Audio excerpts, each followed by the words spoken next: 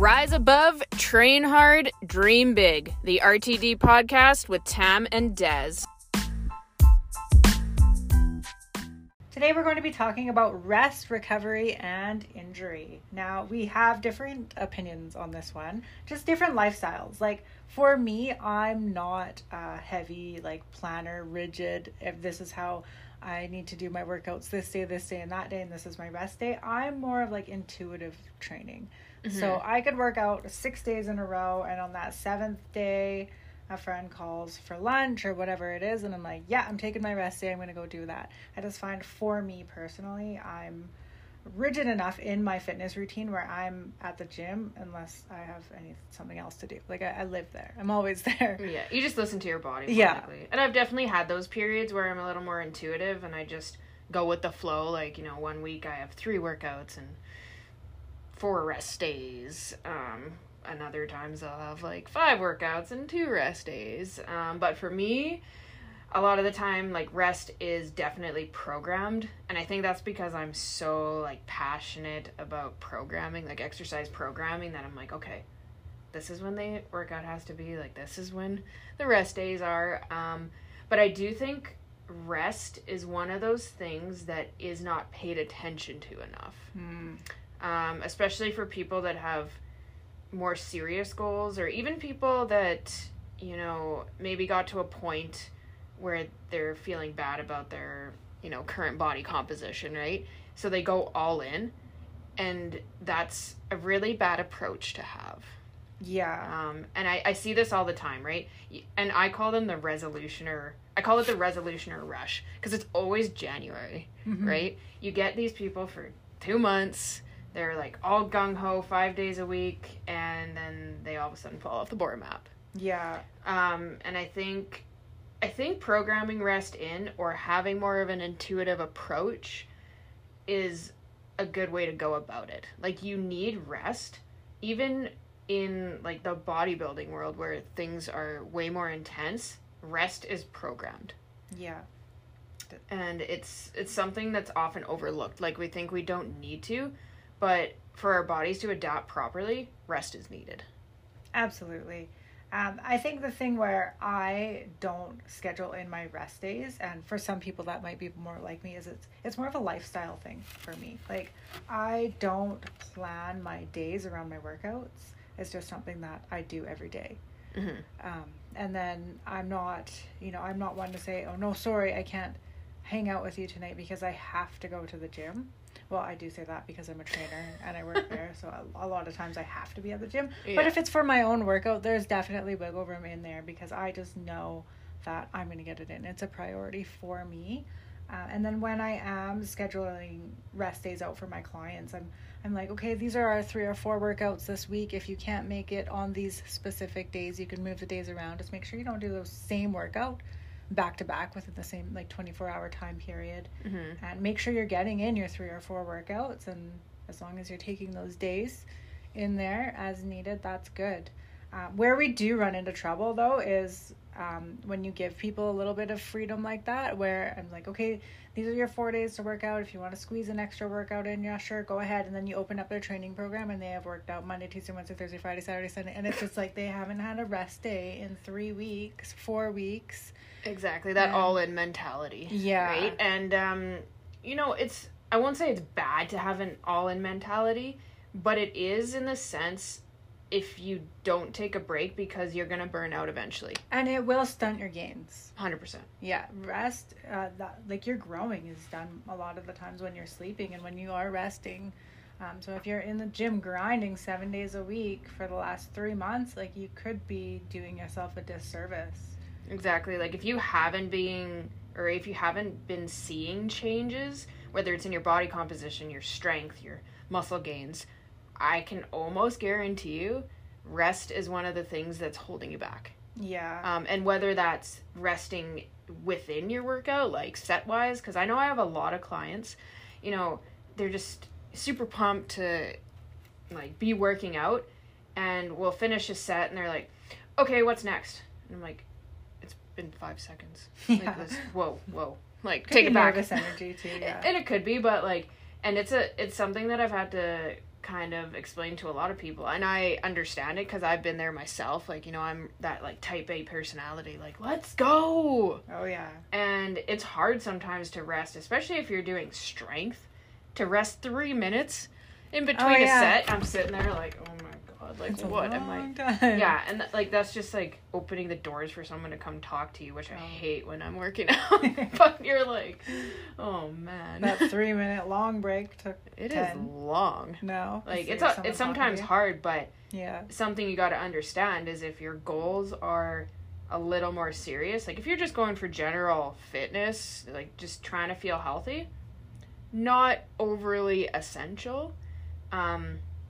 But you know, if you are serious about, you know, changing your body composition, putting on size, putting on mass, rest is gonna be one of those top contributors. Yeah, and there was definitely a time in my life in my training where my rest days were my hardest days because I wanted to be at the gym 100%. so bad. Like sometimes I would even go for 2 workouts in one day, and then I couldn't work out for a day or two because it was my rest day, and I was like, oh, this is awful. But I mean, that happens when you're super into something, right? And what you gotta realize too is if you have that, like I was the same way, you know, like two a days, and then maybe one rest day, it's gonna lead to burnout or injury because you're putting so much. Because when we work out, we're putting stress on our body. Yeah. Right. So that's just stress after stress after stress, and eventually that stress is gonna catch up to you, and it's gonna snap. Yeah, it could be emotional too, like stress, energy, and motion is our emotions. It can come out in lots of different ways. Fatigue, maybe you're not, like you've hit a plateau in your weight, and you're eating properly, and you think that you're doing everything, but that weight just doesn't seem to be moving. That's a good sign that you need a break. Take a break for a week, and you come back, and you'll hit some PRs. Like, you'll be stronger than you've ever been. I think this is one where you really need to listen to your body.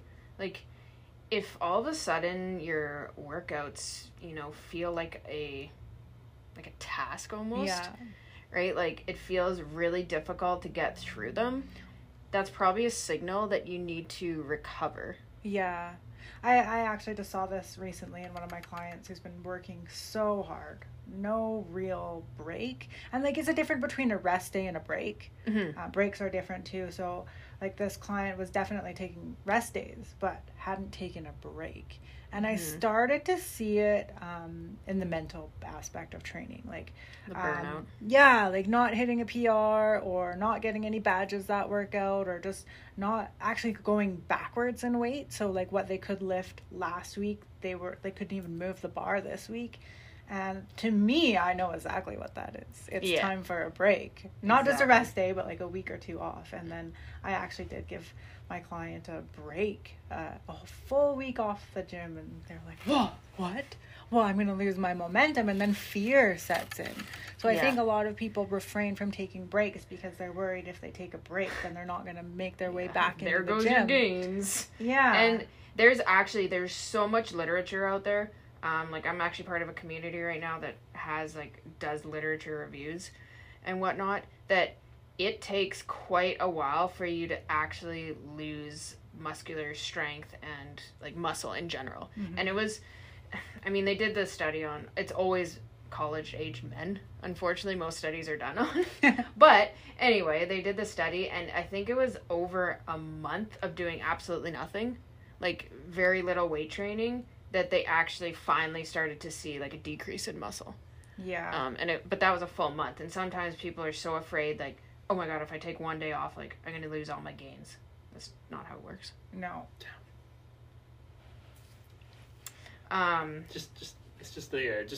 If you know what, just tell you what, put your head back, and then in the middle of the, like when she's talking, just kind of naturally do it. Okay. And then just because then that way there's no obvious difference. Okay, I'll do that. So just back up a little bit. You were talking about after a certain period of time, that was only when they started to notice that they were losing muscle. So if you say that again, and then you can kind of jump in if you want to jump in, and then just kind of... Okay. Yeah. Okay. Yeah, and when they did this study, I think it was something like a month is when they finally started to see a little bit of muscle loss. But that's a long period of time, and like people just tend to think that, oh, if I miss one day, like I'm screwed, right? And that's not how it works. Like you got to think about it even in a sense of like, think about weight gain. Like you don't put on 100 pounds overnight. Like that doesn't work like that, right? And it's the same with losing, right? Like even when you break a limb, right? Like say if you've ever broken your arm or leg, it takes a long time, like when you're in that cast, to actually lose, like for your muscle to atrophy, right? Yeah. And the body is amazing. Like it's capable of so many amazing things. And when you lose muscle mass, it's very different than you not having it in the first place. Because muscle memory is a thing. It is. And if you've already had the muscle mass and so you've lost it, and so you're sitting at the same amount of muscle percentages as like a brand new lifter who'd never been in the gym. You walk in, you having that muscle memory are going to see results way faster than the person that has to go through and actually grow those gains from fresh. So it's not as awful as you might think. If you've taken like 2 months off a gym, it's like really... No. Yeah. And this is a tip for some of those people who are maybe like myself, who are a little type A and just feel like you can't sit still. You can do what's called an active rest day. So if you're like a heavy weight lifter throughout most of the week, an active rest day could look like, you know, going for a walk or going for a bike ride, or I tell people do some mobility, because mobility is one of those things that we super ignore, just like stretching, right? Like flexibility, we ignore it all the time. So I say, like, if you're one of those people that just literally cannot sit still, do what's called an active rest day. Just make it not elicit the same response, right? Because doing mobility exercises is not going to elicit the same response as lifting heavy weights is, right? Yeah, and they are so important. Like mobility and weightlifting, I mean, take a squat, for example. Oh, yeah. Say you just don't have very good ankle mobility. Well, now your whole entire squat form sucks because of your ankle mobility. So take the time off, take those rest days to improve your ankle mobility, and by doing so, you can improve your squat. They're all related, all of these things. And then another thing too with mobility, especially as we age, if you don't use it, you start to lose it. And I think, like, just even take driving, for example. Say you're driving down the street and you go to do a shoulder check. You know, when you're 20, you start off like, you can look all the way back, and then 30, it's like almost, and 40, you're halfway, and then 50, you're like... Side eye. You know, like, checking lanes like this, and you probably, like, shouldn't be driving at 70 because you have such poor mobility through your neck that you can't see. And even eye mobility. That's another thing that I had been working on with one of my clients, is just having your head straight and then looking over as far as you can, and like your eye sockets are also little muscles, right? You need to work that. Like, try it. Look straight and then look as far left as you can. You can feel that strain on your eye. Can't say I've ever even considered that, but it's true. It's a thing, and it's like that with every single muscle group in our body, right? Like if you don't use it, you lose it. So yeah, interesting. And I think with injuries, especially, if, like, say you tear a rotator cuff in your 20s and you know you have that injury, so you've conditioned yourself to move in a way where you're not going to aggravate that, and then that injury is healed and you continue to move in that form because you once had an injury there. Yeah. 10 years can go by, and then all of a sudden you don't have that mobility through your shoulder because of your injury that has been gone for 20 years. You're just moving in a different way through life. Well, and that's kind of like a point we were talking about, is like, recovery or injury, it doesn't mean stop. Yeah. It just means we might need to change the intensity at which we're doing things, right? Huge topic. And I think we're gonna dive more into that one and stir the pot a little bit. But I think we'll take a quick break, and when we come back, we'll talk about injuries and how and when you should come back after that. Yeah, sounds good. Stay tuned. Welcome back. We're going to deep dive on the topic of injuries. Woo, stir up the controversy. This is my favorite topic.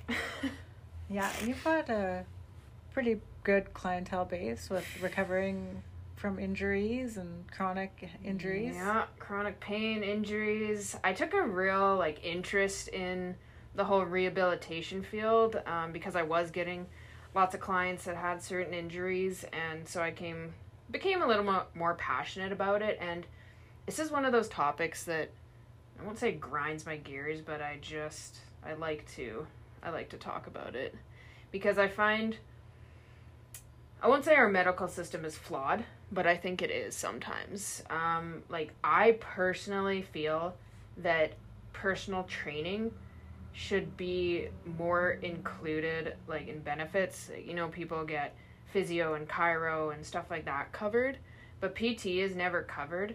And where I see this big problem is people come to me and I have a pretty, like, in-depth assessment. You know, I ask a lot of questions of, like, what's your past history?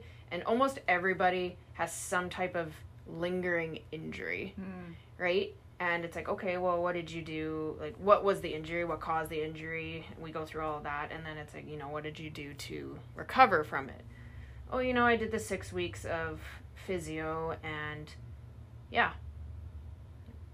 that's it, right? And then it's, they're probably coming to me 10 years after they've done that physio, and I'm like, oh my gosh. So there's like this like huge gap where, you know, it's great that they do that physio, but then they just stop completely, and either the injury regresses back or it gets worse. Yeah. And then here I'm standing here like, okay, now I gotta try and reverse what's been done, and a lot of the time it's honestly out of my scope of practice, but I'm like, well, I'm gonna do my best to either strengthen what's around it or, you know, like, see if we can work on mobility and move better. And, you know, one of my biggest knocks on the medical system is rotator cuff injuries. Everybody comes to me and they're like, yeah, I got a rotator cuff injury. And I hate the doctors. This is what doctors will say. And I've been there because I too had a rotator cuff injury. And they'll say, like, oh, you tore your rotator cuff. Okay, well, there's 4 muscles in there. There's about 18 million ligaments, like tendons. What did this person hurt? And they don't have, like, there's no deep dive into it, right? It's just, oh, you tore your rotator cuff. Well, that's great. So then I've gotten to the point where I literally have to, like, I assess the people, like, okay, well, is your movement limited this way? Is it limited this way? Like, this way? And then that tells me, because I know enough about anatomy, where the issue probably is, right? And, you know, why I ask these questions to clients is because then I'm going to structure the whole workout around weak points. And I feel like clients love and hate me for this one, right? Yeah. They hate me because it's so difficult, and they feel really, like, a lot of people actually struggle mentally, right? Like, it'll be something like, I'll make them do a lateral raise, and they can barely lift an 8-pound weight, and they feel like, you know, they're just so weak. And I'm like, but you got to understand that, you know, you've taken all this time where you haven't focused on it, so it's no doubt that you wouldn't be able to lift something heavy. Like, just celebrate the small wins. Like, celebrate the fact you're even able to do that. You know, some people can even use a resistance band and do that, right? And yeah, this is my knock on injuries is there's a real big gap between the rehabilitation and then what? Yes, totally. And then, like, say you do have, like, you're in that gap where you have had your injury and you go to physio and you've got the all clear from the physio, and your doctor said you could start working out again, you start hitting the gym, and you feel a little bit of discomfort there where your injury was. So you ignore now it. you stop. Or you say, well, I'm not training shoulders because I have a shoulder injury. And then 5 years goes by, you meet with a trainer. I'm ready to go. Any previous injuries? Oh yeah, just the shoulder, and the trainer looks at the chart like 5 years ago. Should be good. We get into working out and it's like, oh, my shoulder's bugging me. And it's like, is it? Yeah. Is it really bugging you, or is it like a mind muscle Oh, thing? it is. And I think this is why my clients love and hate me for this kind of stuff. Is because if someone's like, oh, you know, this is really hurting my shoulder. I'm like, okay, answer me this. Is it excruciating pain? Like, you know, like sharp shooting pain, or is it just like a dull, uncomfortable pain? Oh, it's the second one. Okay, cool. Well, we're going then. Like, yeah. we're not stopping. You have to listen to your body, obviously. Like, for me, too, like, I have a lot of old injuries that come back to haunt me, and I know exactly where they all are. And, like, say, for example, I'm setting up to do a squat, and I know my lower back is sensitive. I protect my lower back with my mind. Mm-hmm. I just kind of like, just like you do with your mind-muscle connection when you're trying to target certain muscle groups. Like, I know where my weak spots are, and I somehow, like, reinforce them with my mind-muscle connection. And the thing with injuries is again, we said this earlier in the episode, it doesn't mean stop. Mm-hmm. Obviously, for some injuries, there's going to be more recovery time versus other ones. So, like, if you rupture your Achilles tendon, okay, well, you know, you probably shouldn't be doing burpees or anything for a while, right? But versus a small muscle tear, right? Like, you know, a small muscle tear, you might be able to work through that, right? But that's the problem kind of with the system is, like, we're told to slow down and maybe even stop doing what we're doing. Yeah. And this is where the controversy comes in. I'm like... Yeah, totally. Like, there's a point, right? Like, I am an injury factory, and I feel like this is why I can speak about this. Like, I've broken my back, I've broken my arm, I've friggin' blew my knee out. Like, I've done pretty much everything. You've regenerated. Like, I've twisted my ankle so many times, I might as well have broken it. And I've been on both sides of the fence where I'm like, you know, hardcore, like, screw it, let's play through it, right? And that was dumb. Yeah. So there's a point, like, you know, if you do really injure yourself, you might need to take it back a step. Like, when I did my ankle, I hurt it in a baseball tournament, and I wanted to continue playing, so I just wrapped it up, popped some T3s, and I'm like, good to go. Well, by the end of the weekend, I was on crutches. Yeah. That really didn't pan out in my favor. So there's, like, a point. You don't... Like, if you're a high-performance athlete, you might have to make that decision. Like, are you gonna finish what you're doing, or are you gonna... Because there's a chance that you could put yourself in a worse position if you keep pushing it. But then there's also, you know, the other side of things where if it's a small injury, maybe you should continue training just at a lower intensity, lighter weight type of thing, right?